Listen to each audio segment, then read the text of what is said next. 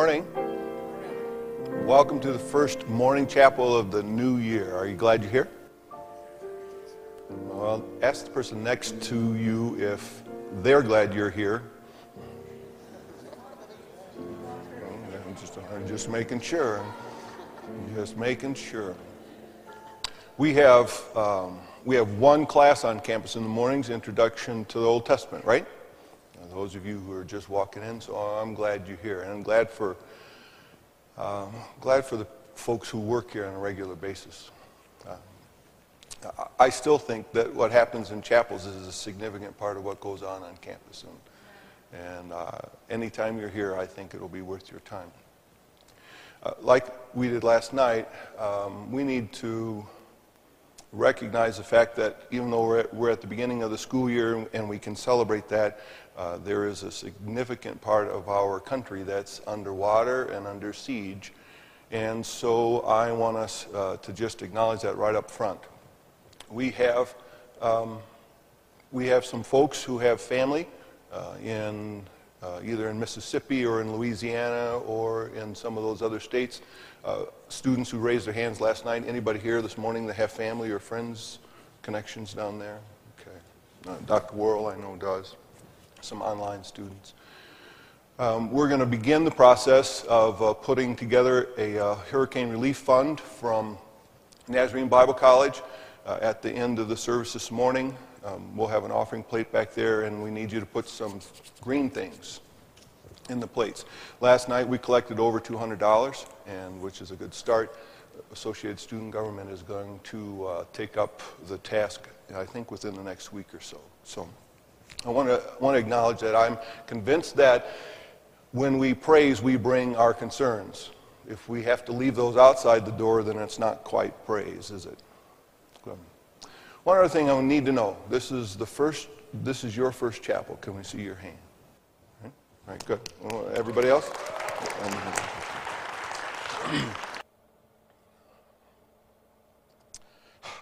Let me catch my breath.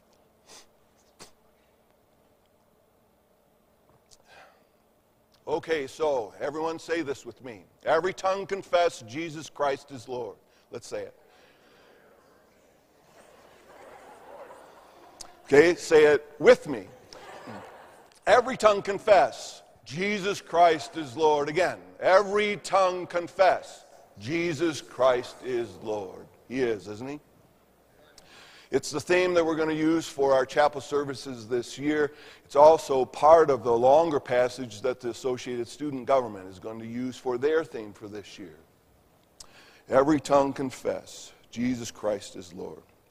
Comes from a letter that Paul wrote to a church in Philippi, if you want to turn there.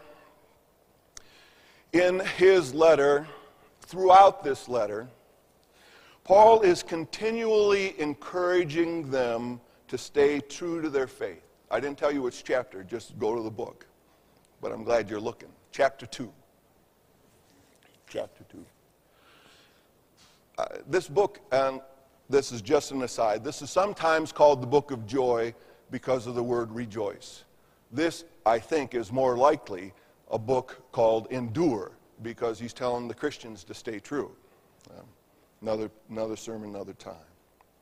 He is continually encouraging them to stay true to their faith in Christ, to stay loyal to Jesus, to not give in to the pressures that they faced because they had placed their faith in this carpenter from Nazareth. So one of the ways that he did this for those folks and for us was to remind them of all that Jesus had done through his time on earth. So if you go to verse 5 in chapter 2, he begins to describe these activities, these kinds of things. He tells them of where he was before he came to the world. Paul tells them about what Jesus did while he was here and where he is now, having completed his mission on earth. And then he writes in verse 9, "Therefore, God exalted him to the highest place and gave him the name that is above every name, that at the name of Jesus every knee should bow, in heaven and on earth and under the earth, and every tongue confess that Jesus Christ is Lord, to the glory of God the Father. The word of the Lord. So I want us to think for a few moments about what Paul is trying to say to them and to us here. First, I think he's trying to say that everyone should confess that Jesus Christ is Lord. He gives his reason for saying this in verse 9. He says that God has given Jesus a name that is above every name, and because of that name, we should confess him as Lord, because of that designation. The many names of Jesus have always fascinated me. It just seems that there is just no one way. There is just no way that one word can adequately describe who he is, and what he's like, and what he's done. No one name does him justice. This poster on the screen has been around for about 25 years. I know because I saw it at least 25 years ago. Anybody have one of these? Really? Used to? Okay. Well, somebody that's close to my age. I said close. It's always been one of my favorites because in it, if you could read it, it's this great visual way to remember that just how indescribable Jesus is. I wanted you to see the poster because I wanted you to know it exists. Still possible to get one. But I know we can't read it, so I need some help from you. What are some of the names, other than the name Jesus, that are given to him in the Scriptures? What are some of the names? Messiah and Lord, just go ahead, say them out. I am, and? And? There, good. All right, and? Right, and? Right, and? Okay, good, and? Yeah, right. Right, and? Right, yes, and? Right, yeah. Right. Right. And? Right. Bright morning star. Oh, the fairest of 10,000 to my soul. Reminded me of a long, he's the lily of the valley. Well, okay. Sorry, that was a nostalgia trip. Yeah, Creator. Right. Lion of Judah. Right, yes. Right. We're just getting started, but that's the notion. That's the notion that there is just no one way that adequately describes all of who Jesus is and all of what he's done. However, that's not what Paul's referring to here. Paul says that God has given Jesus a name above all names, a name above all names. God has set Jesus apart from everyone else who has ever lived. He has distinguished him from every other person who has ever walked the planet. He has designated him as worthy of the highest honor, the highest praise. In fact, one writer put it this way: to Jesus is given the honor that is proper only to God. To Jesus is given the honor that is proper only to God. The God who said, "You will have no other gods before me," has declared that every tongue should confess that Jesus Christ is Lord because I've said so. Reason enough for me. How about you? Good. Second thing I want us to take a look at in these verses is not only that every tongue should confess, but that every tongue can confess. Every tongue can confess that he's Lord. It is crucial, I think, for us to remember that the ability to confess Jesus Christ as Lord is not limited by age or race. It's not limited by gender or geography, by education or politics, by economics or nationality. There is no language litmus test. There is no minimum height requirement. No down payment necessary, no photo ID needed. God has made it possible for everyone who chooses to confess that he's Lord, right? He's made it possible for all of us. We're used to, at least I'm used to, hearing the phrase in English. Every tongue confess Jesus Christ is Lord. But I've asked some folks to help me with this because I want us to hear it in other languages other than English, to get an appreciation for the fact that every tongue can confess that Jesus Christ is Lord. So I've asked some folks to help me. Carlos, stand. Tell us what it sounds like in Spanish. Okay, good. Thank you very much. Dr. Powers, what's it sound like in German?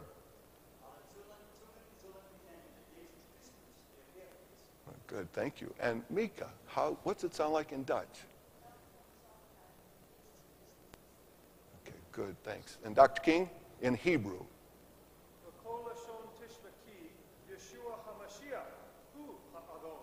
Good, thanks. And Juanita in Navajo?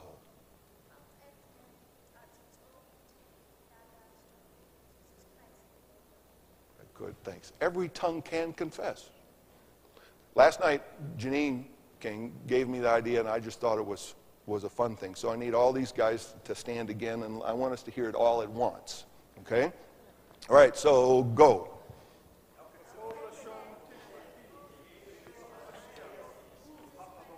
All right, good, thank you. And we have interpreters. Good, thanks very much. Every tongue can confess. Aren't you glad? Because someone could have decided someplace along the line you don't qualify for whatever reason.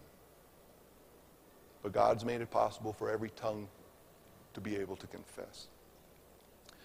The next idea, the third idea that I'd like us to consider from the passage, is that every tongue will confess. Every tongue will confess that Jesus is Lord. Today's English version does a better job of capturing what Paul is trying to say in these two verses. So follow along in your text and let me read this to you again from today's English version. And so, in honor of the name of Jesus, all beings in heaven, on earth, and in the world below will fall on their knees and will openly proclaim that Jesus Christ is Lord to the glory of God the Father. Did you hear the verbs in there? Will fall, will openly proclaim. It's the essence, really. It's the central theme that he's trying to say to them. He wanted those first century Christians to get this good news. They were struggling and striving to stay true to their faith. They needed to know that every tongue will confess. It's kind of good news for us too, huh? All in favor say aye? Aye.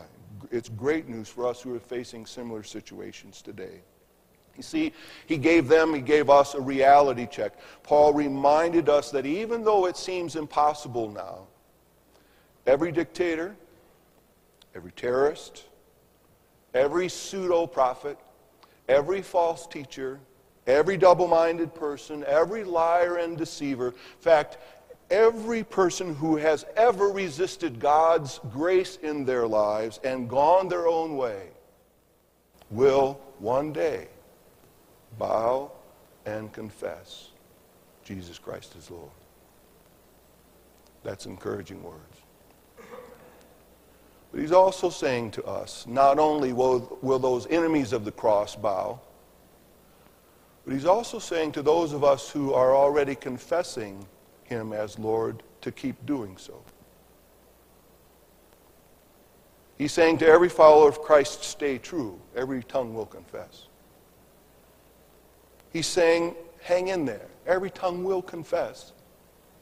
Don't give up. Every tongue will confess. You can bet your life that every tongue will confess that Jesus is Lord.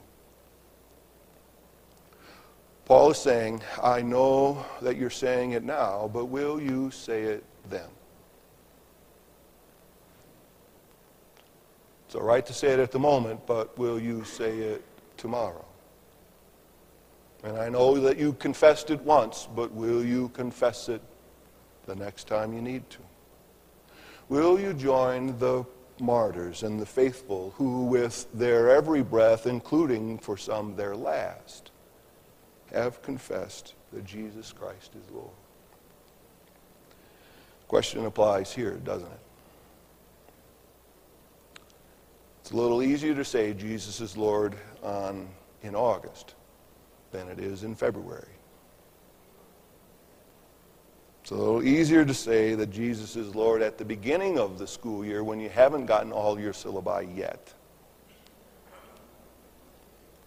And week 10, sometime in November. I know it's easier to say Jesus is Lord in the middle of a chapel service or in a church congregation than it is at home, alone, just you and the demands that you have to face. Jesus Christ is Lord. I said yesterday, and I'll take the privilege of doing it again, I have a new granddaughter. She was born on July 24th. I'm not quite yet a grandfather, but I have a granddaughter. It's just pure denial on my part, I know. But one of the things that this text and preparing for this chapel has caused me to reflect on is just how much of a challenge still today it is to say, continue to say, that Jesus Christ is Lord. See, Paul is saying to us, and he was saying to those Philippians, in the face of everything that you are wrestling with, that one thing remains true. Embrace it. That one fact remains permanent. Don't let go of it. That one truth is worth your whole life. So give yourself to it. Jesus Christ is Lord. Right? Will he continue to be Lord? Will he always be Lord? He will. But we'll need the Father's grace and the Spirit's help to make sure that that's true for us too. Amen? Amen. Let's pray a minute.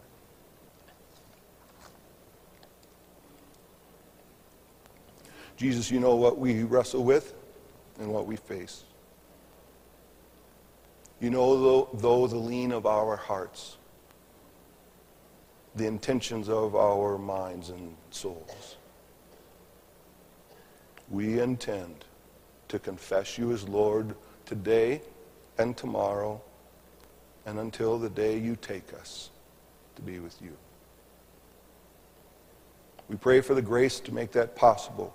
We pray for your Spirit's empowering to make that a reality.